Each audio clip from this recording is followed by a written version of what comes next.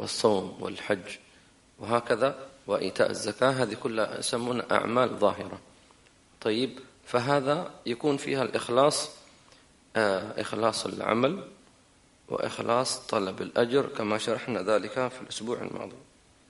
القسم الثاني يقول، طبعا نحن عرفنا ما من الإخلاص حتى يكون المعنى هو إفراد القصد لله تبارك وتعالى، هذا إخلاص العمل.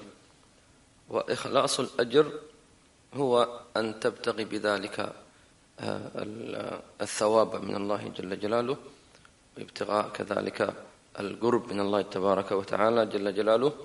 طيب، وشرحنا ذلك بأمثلة، أمثلة مثلا الوضوء، أن يقصد بذلك الوضوء هو أن يدخل في الصلاة، افتاح الصلاة. وقلنا الأسبوع الماضي أيضا من عدم الإخلاص أن يقصد بالوضوء التبرد أو التنظف، فهذا مباح ولكن ينافي أن يقصد العبد العبادة كاملة لله تبارك وتعالى، فينقص من الثواب عند الله جل جلاله. أحببت أن بس أعيد حتى يكون الناس أو المتابعون لنا على بصيرة من درس اليوم إن شاء الله. يقول القسم الثاني قسم لا يقع فيه شيء منهما وهو الباطن أصلية، يعني هو الإخلاص هو قصد العمل لله عز وجل. طيب، لكن في أصلا أشياء في الباطن أصلا لا يدخل إليها أصلا الرياء حتى يكون فيها إخلاص، ولأن أصلا الأمور الباطنية هذه أصلا مبنية على شيء باطني لا يطلع عليه حتى الملائكة الكرام، فأصلا ما في مجال أنك ترائي به، مفهوم؟ لأنه لا الناس تطلع عليه ولا حتى الملائكة، إنما يطلع عليه الله تبارك وتعالى. فمثل ماذا؟ مثلا مثل معاني التوكل على الله، معاني التقوى، طيب، معاني مراقبة الله تبارك وتعالى، هذه أصلا هي كلها موجودة في القلب، فبالتالي لا يتطرق إليها أن تكون التوكل، لأن الناس ما يعرفون أنك متوكل أصلا. يعني مثلا نحسبكم كلكم متوكلين على الله عز وجل، لكن هل هذا التوكل له شكل معين؟ ما في شكل معين. طيب، فبالتالي ما دام أنه لا يدخل إليه الرياء أصلا ولا يدخل إليه قصد الإخلاص، لأن أصلا هو مبني على أمور باطنية، فهذا القسم لا يدخل فيه لا إخلاص العمل ولا إخلاص الأجر على هذا التعريف عند أهل العلم. نعم. The second form إنما يقصد في الأعمال الباطنة من التوكل قلنا إيش؟ المراقبة، المطلوب فيها أن تكون صادقا، الصدق فيها. طيب، والصدق غير الإخلاص. شرح معنى الصدق. قلنا الفرق ما بين الصدق والإخلاص. الإخلاص هو كما ذكرنا أن يكون باعث العمل لوجه الله عز وجل. الصدق أنك لا تتأثر بالعوامل الخارجية التي تغير عليك هذا الباعث. مثلا شخص أراد أن يحفظ القرآن، طيب، مخلص هو، هذا إخلاص. يبغى لماذا تريد أن تحفظ القرآن؟ يقول حتى أخذ الثواب من الله، حتى أكون من أهل القرآن إلى آخره. تمام. طيب، قد يتعرض لأناس مثلا يقول أنت جاي تحفظ القرآن عشان يعني يكون أنت مشهور عند الناس وتكون محبوب عند الناس. مثلا الناس يقولون أصلا أنت ما تنفع للقرآن، أنت أصلا ينفع أنك تكون لاعب كرة مثلا، القرآن مش لك أنت. فهنا إذا مثلا زعل من هذا الكلام، غضب، أنتوا ليش تقول لي هذا الكلام؟ خلاص أنا بطلت. إذن هذا معناه أنه لم يكن صادقا في إخلاصه. مفهوم؟ فالفرق ما بين الإخلاص والصدق. فالصدق أنك تستمر في إخلاصك، تستمر في العمل، لا أن توقعه.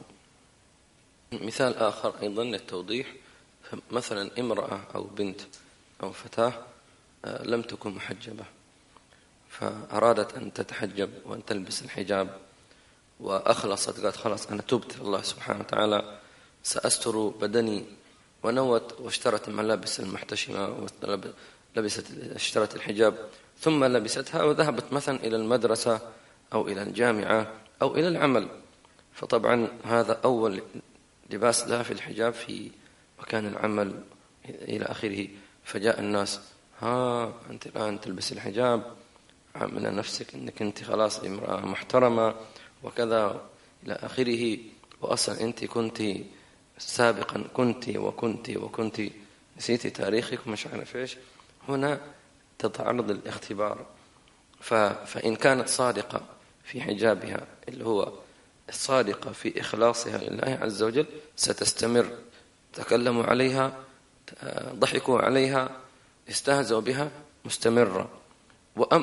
فإن فعلت ذلك فهي صادقة مع الله عز وجل. وإن كانت تركت الحجاب يعني أغضبها الناس ورجعت مرة ثانية، فنقول هي أصلا لم تصدق مع الله في عملها ولا في إخلاصها، فينبغي لها أن تثبت. فاللهم ارزقنا الصدق في العمل كله. نعم. وقسم الثالث يقول: لا يقع فيه شيء، وقسم يقع فيه إخلاص طلب الأجر دون إخلاص العمل، وهو المباحات المأخوذة للعدة. مثال ذلك المباحات المأخوذة للعدة. كيف العدة؟ ممكن أن يأخذها عدة للآخرة. المباح طبعا أنتم تعلمون أنه لا يثاب على فعله ولا على تركه ولا يعاقب على تركه. مثل النوم، ما حكم النوم؟ مباح، تريد أن تنام ولا تنام. لكن شخص قال: أريد أن أنام من أجل أن أتقوى على طاعة الله عز وجل. طيب، العمل نوم، هل هو عبادة؟ لا، لكن تحول إلى عبادة بإيش؟ بالعمل ولا بالنية؟ بالنية. فصارت النية هي العبادة والنوم تبعا للنية. فالأصل في هذا هو النية، فلا بد أن يكون مخلصا في النية. فلذلك قال هنا أن يكون طالبا في طلب الأجر، تمام، الثواب عند الله بنومه هذا. وأما المباح فأما العمل هو النوم هذا فهو أصلا ليس عبادة، لأن الإخلاص مطلوب في العبادات وليس في المباحات. الله أعلم. وكان شيخنا رحمه الله يقول: إذا أراد العبد المتقرب من الله تعالى بالعبادات الباطنة نفع الدنيا فهو أيضا رياء. نعم. الله، كيف نفع الدنيا؟ مثلا أخبر، مثلا علم أن التقوى طيب من فوائدها أنها تسهل له أبواب الرزق. والله تمام، خوش حكي على قولها الكويتين. فصار يحاول أن يتقي الله عز وجل من أجل أن يفتح الله له الرزق في الدنيا. هذا رياء يا حبيبي. يعني بدليل أنه ممكن الإنسان يعني يتقي الله عز وجل، هو يحاول طيب أن يفتح له رزق في الدنيا. طيب ما انفتح سنة سنتين، بالعكس في خسارة. إيش حيسوي؟ حيترك. إذن هذا ليس أصلا، هذا لا تسمى تقوى. فما هي التقوى؟ هي الخوف من الله. فهل الذي يطلب بالتقوى رزق الدنيا هل يعتبر خائف من الله؟ لا، هو خائف أن يذهب عليه الرزق. هذه مشكلة. مثل ما ذكرنا في الأسبوع الماضي، يبر بوالديه من أجل ماذا؟ يقول من أجل الرزق. عجيب. أصلا الله قال في القرآن كما قلنا في خطبة الجمعة: ووصينا الإنسان بوالديه إحسانا، سواء كان في رزق ولا ما في رزق. هل قال الله عز وجل سأعطيك رزق؟ هذه بس من باب العطاء من الله عز وجل. سبحان الله. فليحذر الإنسان أن يطلب بهذا العمل الصالح ماذا؟ يعني أن ينبي نفع الدنيا كما ذكرنا. صحيح الله يقول عز وجل: ومن يتق الله يجعل له مخرجا ويرزقه من حيث لا يحتسب. ليس معنى أن الله يقول لك انوي بهذه التقوى أنني أفتح لك، هذا وعد من الله خلاص. لكن إذا اتقيت الله حق التقوى بدون أن تطلب هذا الشيء. يقول: وأما المباحات المأخوذة بالعدة فإنما يقع فيها إخلاص طلب الأجر دون إخلاص العمل، إذ هي لا تصلح أن تكون بنفسها قربة، بل هي عدة على القربة. شرحنا هذا بمثال النوم، كما ذكرنا النوم أصلا هو عبادة مباح، فتكون عبادة بالنية الصالحة، ولا بد أن يكون مخلصا في طلب الأجر في نيته، لأن إذا تحولت العادة إلى عبادة إنما تكون بالنية، فيثاب على قدر نيته. على قدر نيته. كيف على قدر نيته وليس على قدر عمله؟ أشرح لكم بمثال، انتبهوا معي. العبادة أساسها تثاب على قدر النية وعلى قدر العمل. فمثلا الشخص صلى ركعتين يأخذ ثواب، طيب هذه الركعتين إذا أطالهما يأخذ ثواب إيش؟ أكثر. طيب بالنوم، النوم عبادة، هل هي عبادة؟ لا، لكن لو قصد بهذا النوم أنه شو اسمه إيش، يتقوي على طاعة الله عز وجل، سواء كان نام 5 دقائق أو 8 ساعات هي، لأن ليس المقصود في ذات العمل، لأن العمل ليس عبادة أصلا، إنما أخذت الأجر على إيش؟ على قصد النية. فمن نام 15 دقائق ربع ساعة لأن كان صادقا في إخلاصه وثيب على ذلك. نسأل الله عز وجل أن يثبتنا. مش واحد يقول أنام 8 ساعات 10 ساعات أتقوى على طاعة الله عز وجل، نقول لا، هي النية أساسها. واليوم درس دقيق جدا، وكذلك الكلام الباقي فيه دقة رائعة سبحان الله. لعل الإنسان يكتشف كثير في أخطاء في حياته وفي عباداته سبحان الله. فالإمام الغزالي فعلا كما يقولون غزل الشريعة، نفعنا الله به إن شاء الله تعالى. نعم. تكلم عن متى يكون الإخلاص، في أي وقت، هل هو في أول عبادة، آخرها، أثنائها؟ نقرأ إن شاء الله تعالى. Now he's going to talk about when does one have that sincerity, at the beginning of the action, the middle, or at the end. فإن قلت هذا موضعهما فبين لنا وقتهما من العمل، فاعلم أن إخلاص العمل مع الفعل يقارنه لا محالة ولا يتأخر عنه.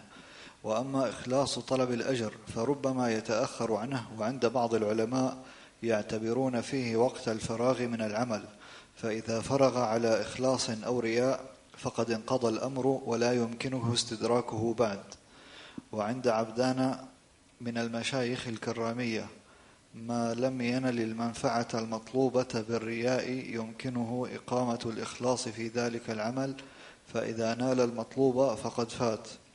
وقال بعض العلماء إن الفريضة يمكن إقامة الإخلاص فيها إلى الموت، وأما النوافل فلا سبيل إلى ذلك. قال: والفرق بينهما حسبك. طبعا أنا أحاول أن أعطيكم خلاصة هذا الكلام. هذا كلام فيه تفصيل، وقال فلان فلان، وربما هذا يعني لا يناسب الدرس، لأنه يحتاج إلى يعني تدقيق واستخلاص، لأنه نحن نريد من هذا الكلام الخلاصة، لأن نحن نريد منهاج العابدين. فمن عادة الإمام الغزالي أنه ما شاء الله لعلمه الغزير فيعطيك قال فلان وفلان وفلان سبحان الله، لكن نحن نريد الخلاصة. فالخلاصة سنعطيكم إياها، أنه متى موضع الإخلاص؟ فقال: مع بداية العمل. فإذا أنت نعطي طبعا بمثال، مثلا الصلاة، طيب الصلاة لها بداية ولها نهاية، صح؟ من حيث الظاهر طبعا، ما بدايتها؟ تكبيرة الإحرام. وما هي نهايتها؟ السلام. فإذا أردت أن تؤدي الصلاة فلا بد أن تكون مخلصا مع أول التكبير. فمثلا لو صلى الركعة الأولى بدون إخلاص، فمر علينا سابقا أنه لا يثاب على ذلك إلا ما كان مخلصا لله تبارك وتعالى. طيب أو كان مرائيا مثلا فلا يثاب على عمله. فإذا كان مخلصا تدارك الأمر في الركعة الثانية صار مخلصا، وهكذا.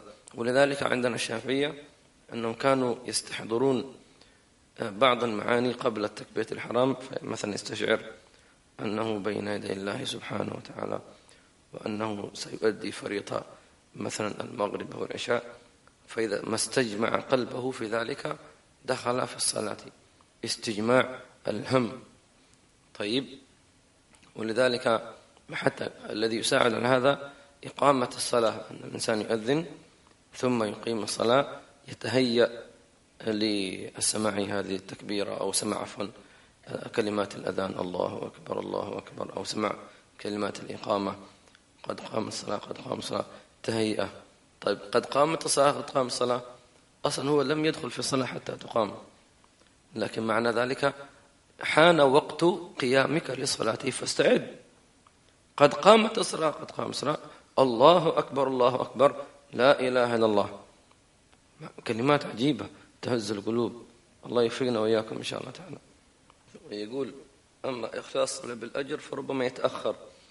أعطيكم مثال، طبعا هذا كله أحسن بأمثلة، لأن الكلام ربما قد يكون صعب على الإنسان أن يفهمه. كيف يتأخر طلب الأجر؟ فمثلا واحد أراد أن يسبح الله سبحانه وتعالى، فقال سبحان الله وبحمده سبحان الله وبحمده سبحان الله وبحمده، فيقال له: ليش سبحت؟ قال: عشان يعني أريد أن أذكر الله سبحانه وتعالى حتى أكون من الذاكرين. هذا مخلص. طيب، هو لم يعلم أن من قال سبحان الله وبحمده غرست له نخلة في الجنة، فهو بدأ بالذكر فقط من أجل أن يسبح الله، أن يكون من الذاكرين. هذا إخلاص إيش؟ العمل ولا الأجر؟ العمل، لأنه مش عارف أنه من قالها غرست له شجرة في الجنة، فهو سبح الله 10 تسبيحات. بعد ما خلص قيل له: ما شاء الله، أنت الآن صار لك 10 نخلات في الجنة. وهو كيف؟ قال: جاء النبي صلى الله عليه وسلم أن من قال سبحان الله وبحمده غرست له غرس في الجنة. فيقول: أنا ما كنت أدري، فيا ربي أعطيني. هو الآن طلب الأجر، تمام، فجاء متأخر بعد العبادة أيضا يأخذ ذلك. ممكن ينقل عن بعض العلماء أنه الفريضة لا يمكن إقامة الإخلاص، أنه يمكن إقامة الإخلاص فيها إلى الموت، بخلاف النوافل. وقال أنه بسبب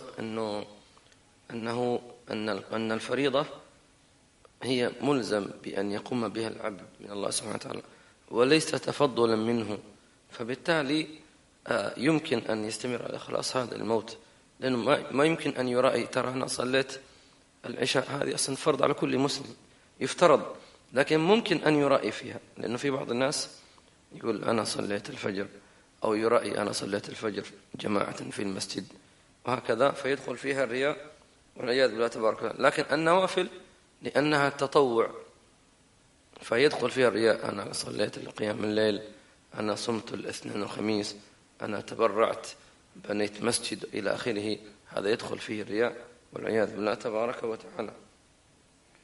يقول أن في ذكر هذه الأقوال في مثلا الإخلاص في الفريضة يختلف عن الإخلاص في النوافل. قال أن فيها فائدة، أن الإنسان مثلا يستطيع أن يتدارك ما فاته من الرياء. مثلا صلى العشاء برياء مثلا، لا قدر الله والعياذ بالله تبارك وتعالى، فهنا يمكن أن يتدارك هذا الأمر كيف يكون أن يعيدها بالإخلاص. مثلا ممكن أن يعيدها لأنه لم ينال المطلوب. الحين كل عمل أنت تأخذه الله أثابك عليه في الجنة، صح؟ هل أنت دخلت الجنة؟ دخلت الجنة؟ لا. إذن يمكن أن تتدارك هذا الأمر على هذا القول. فلذلك الإمام الغزالي يقول: قلت أنا في هذه المسألة فائدة، وهي أن من سبق منه الرياء أو ترك الإخلاص في عمل فيمكنه استدراكه ذلك وتلافيه على أحد الوجوه التي ذكرناها، لأنه ما دام أنه لم ينل المطلوب فممكن أن يتدارك هذا الأمر مرة أخرى. لكن إذا أخذت الأمر المطلوب، طيب، مثلا مثال آخر، شخص تصدق ب1,000 درهم ليس لله، وإنما من أجل أن يقال فلان متبرع. طيب ويريد الناس يقولوا هذا الشيء، هذا رياء. وفعلا تبرع ب1000 درهم، منتظر أحد يقول له ما شاء الله ما شاء الله، ما فيه، لا يوم ولا يوم ما حد جاء. طيب الآن ايش يسوي؟ هو العمل هذا رياء لم يثب عليه. على هذا القول، في القول الأول أن من فعل الرياء خلاص لا يثاب، انتهى الموضوع، سواء تكلموا أو لم يتكلموا، لأنك أنت قصدت بذلك المدح، سواء مدحوك أو ذموك. لكن القول الثاني هنا أنه لا، إذا أنت لم تنل المطلوب، الناس ما تكلموا، يمكن أن تتدارك. طيب كيف تتدارك؟ تتصدق مرة ثانية بالإخلاص تعويضا عما فاتك الله تبارك وتعالى. الله يثبتنا وإياكم إن شاء الله، يعمل أعمالنا خالصة لوجهه الكريم. نعم ما شاء الله. كما ذكرنا في تفصيل أتم. فإن قلت أكل عمل يحتاج إلى إخلاص مفرد، فاعلم أنه قد اختلف في ذلك، فقيل إنه يجب لكل عمل إخلاص مفرد، وقيل يجوز تناول الإخلاص لجملة من العبادات، فالعمل ذو الأركان كالصلاة والوضوء يكفيهما إخلاص واحد، لأن بعضها متعلق ببعض صلاحا وفسادا فصارت كشيء واحد. يقول هل كل عمل يحتاج إلى إخلاص؟ ذكر أن هناك اختلاف عند أهل العلم، لكن الاختلاف فيه فائدة أنك أنت إذا فاتك شيء تتداركه بالقول الثاني. طيب لكن الأفضل الإنسان يبدأ أعمال كلها بالإخلاص. فمثلا قال أن العبادات التي فيها يعني منهم من قال القول الأول، منهم من قال أن كل عمل يحتاج إلى إخلاص، مثل الصلاة عبارة عن إيش؟ قيام وركوع وسجود وهكذا، فتحتاج إلى أن تكون مخلصا في قيامك ومخلصا في ركوعك ومخلصا في أي تستحضر. طيب واحد يقول طيب كيف أكيد سأكون مخلص؟ نقول لا، ممكن واحد يقول أنا أريد أن أعمل تمارين رياضية مثلا، هو يصلي، هو افتتح الصلاة وصلي فرض العشاء الله أكبر، عندما ركع مد ظهره حتى إيش يا سلام، نقول لا. ومنهم من قال القول الثاني أن العبادة إذا كانت مكونة من أركان فيكفيها إخلاص لكل الصلاة كلها، وأهم شيء أن الإنسان لا يصرف نيته لغير الله تبارك وتعالى. بعدين سيذكر مسألة أخرى نتوقف الدرس هذا إن شاء الله، أنه فيه تفاصيل وأنا نحب أن أكثر من التفاصيل حتى يكون الواحد على بينة إن شاء الله تعالى. إن الله يوفقنا وإياكم ويرزقنا الإخلاص في العمل ظاهر. ولذلك حتى تعان على الإخلاص ينبغي أن الإنسان بعد الانتهاء من العبادة أو إذا آوى إلى فراشه عند النوم أن يعمل يعني متابعة لأعماله في اليوم كيف كان، فإذا كان قصر في عمل أو في نية يسأل الله عز وجل أن يسامحه في تقصيره في النية، أو كان مرائيا ويتوب الله عز وجل. على الأقل هذه المحاسبة والتوبة والاستغفار لعلها تشفع له إن شاء الله تعالى ما كان تقصيرا في عمله. أسأل الله عز وجل أن يرزقنا الإخلاص والصدق والمتابعة للحبيب صلى الله عليه وسلم قولا فعلا ونية وخاطرا.